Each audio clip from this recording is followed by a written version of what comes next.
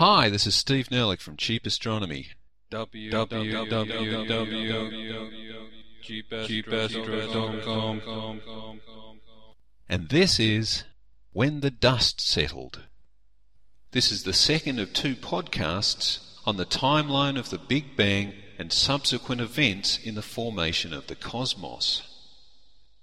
The first podcast, One Crowded Second, left off at the end of the first second at a point where the universe had expanded and cooled sufficiently to become a primordial soup of quarks, leptons, and force-carrying bosons. Also, the first hadrons, including protons and neutrons, and anti-hadrons formed, most of which then proceeded to annihilate each other, leaving behind only a small residue, although it's this small residue that went on to build all the stars and galaxies and stuff we see today. But let's not get ahead of ourselves. From 1 second to 3 minutes, the lepton epoch. With so much hadron annihilation having taken place, the universe became dominated by leptons. It is the lepton epoch after all.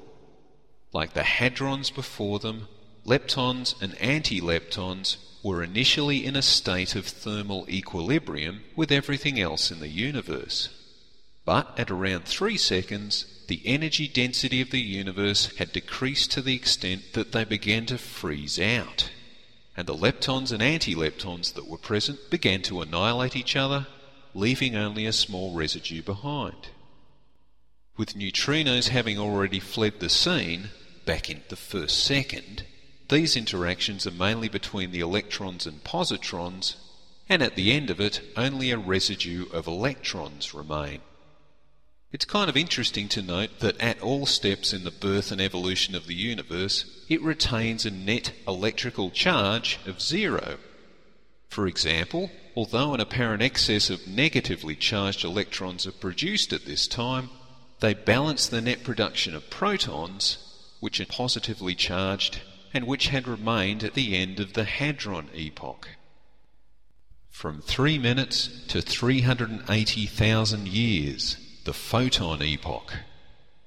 All those hadron-anti-hadron annihilations, and then the lepton-anti-lepton annihilations, meant that an awful lot of massive particles had disappeared to be replaced by energy in the form of electromagnetic radiation, or photons, which were already present in abundance anyway.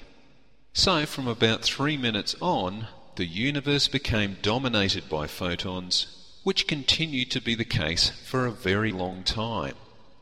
Nonetheless, it's the remaining residue of hadrons and leptons that do all the interesting stuff in this period. From 3 up to about 20 minutes, the first nuclei begin to form from the same proton-proton chain fusion that takes place in the Sun today. Closely packed protons, which are themselves technically hydrogen nuclei, begin to fuse into helium nuclei, with further fusion reactions producing trace amounts of lithium and beryllium nuclei. After 20 minutes, the universe is no longer hot or dense enough for this fusion to continue, although within this brief 17-minute period, the universe's chemistry has changed dramatically, so that about 25% of nuclei present were now helium, with the large remainder being hydrogen. But that's it for about 310,000 years. Within this period, the universe is in a similar state to the middle zones of the Sun, a hot plasma of ionized nuclei and free electrons. All the photons in the universe, including even more carrying the energy generated through the brief period of fusion that came earlier, are trapped in thermal equilibrium with the hot plasma of the universe being constantly absorbed and re-emitted by all the closely packed particles. But at 310,000 years, all that begins to change. The universe is now cool enough that negatively charged electrons and positively charged ionized nuclei can come together to form the universe's first atoms. As more and more atoms are formed, the hot plasma of the early universe begins to change to a hot gas of predominantly hydrogen and helium, and for the first time the universe becomes transparent to light. It's generally agreed that at about 380,000 years there was a great burst of light with a temperature of just under 3000 Kelvin, which over the intervening 13 billion years or so has redshifted to a temperature of only 2.7 Kelvin, and its wavelength has stretched into the microwave spectrum, and it still carries a snapshot of how everything looked when the universe was 380,000 years old. It's like a, cosmic, microwavey thing, but sorry, I couldn't find any more background on this.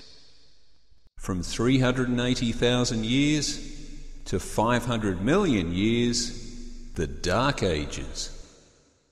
Another pause and another appropriate break to go and make a cup of coffee.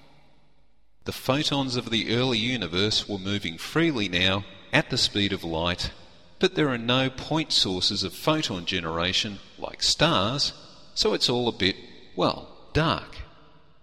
From 500 million to 1 billion years, reionization and the cosmic renaissance. Hey, remember that wimpy, weakest of the known four forces, gravity? It's back. The early hydrogen and helium atoms begin to collect together to become the very first stars and galaxies. Based on deep sky observations, it's thought this early stage of the universe was dominated by quasars, which are active galaxies radiating huge amounts of energy, presumably from accretion disks surrounding the supermassive black holes at their centre. The formation of early quasars reheats and reionizes, that is, strips the electrons off, hydrogen and other atoms, returning the majority of the universe's matter to a state of plasma. The clustering of matter into stars, galaxies and loose clouds of hydrogen, while the universe continues to expand, means that increasing volumes of the universe were now becoming fairly empty of matter, and stars were now shining brightly rather than dimly through clouds of hydrogen fog. Hence the cosmic renaissance idea. 1 billion years on, galaxies and everything. Stars in the Renaissance period are called population 3 stars, composed of hydrogen, helium and little else. But the next generation of stars, called population 2 stars, contain more complex atoms like carbon, nitrogen and oxygen, developed in fusion reactions of the population 3 stars. This meant population 2 stars could then undertake more complex fusion reactions. For instance, those involving carbon, nitrogen and oxygen. Population 3 and 2 stars were formed in a universe where matter was much more densely distributed than today. So they were probably all big stars that burn through their fuel quickly and go supernova at the end of their lives. All this activity begins populating the universe with much more complex heavy atoms, for example iron and even uranium. Anyway, that's about it. The Milky Way galaxy is thought to have begun forming 13 billion years ago, and the Sun first lit up about 5 billion years ago. And look, here you are. Thanks for listening. This is Steve Nerlich from Cheap Astronomy, www.cheapastro.com. Cheap Astronomy offers an educational website where inflation is just a theory. No ads, no profit, just good science. Bye.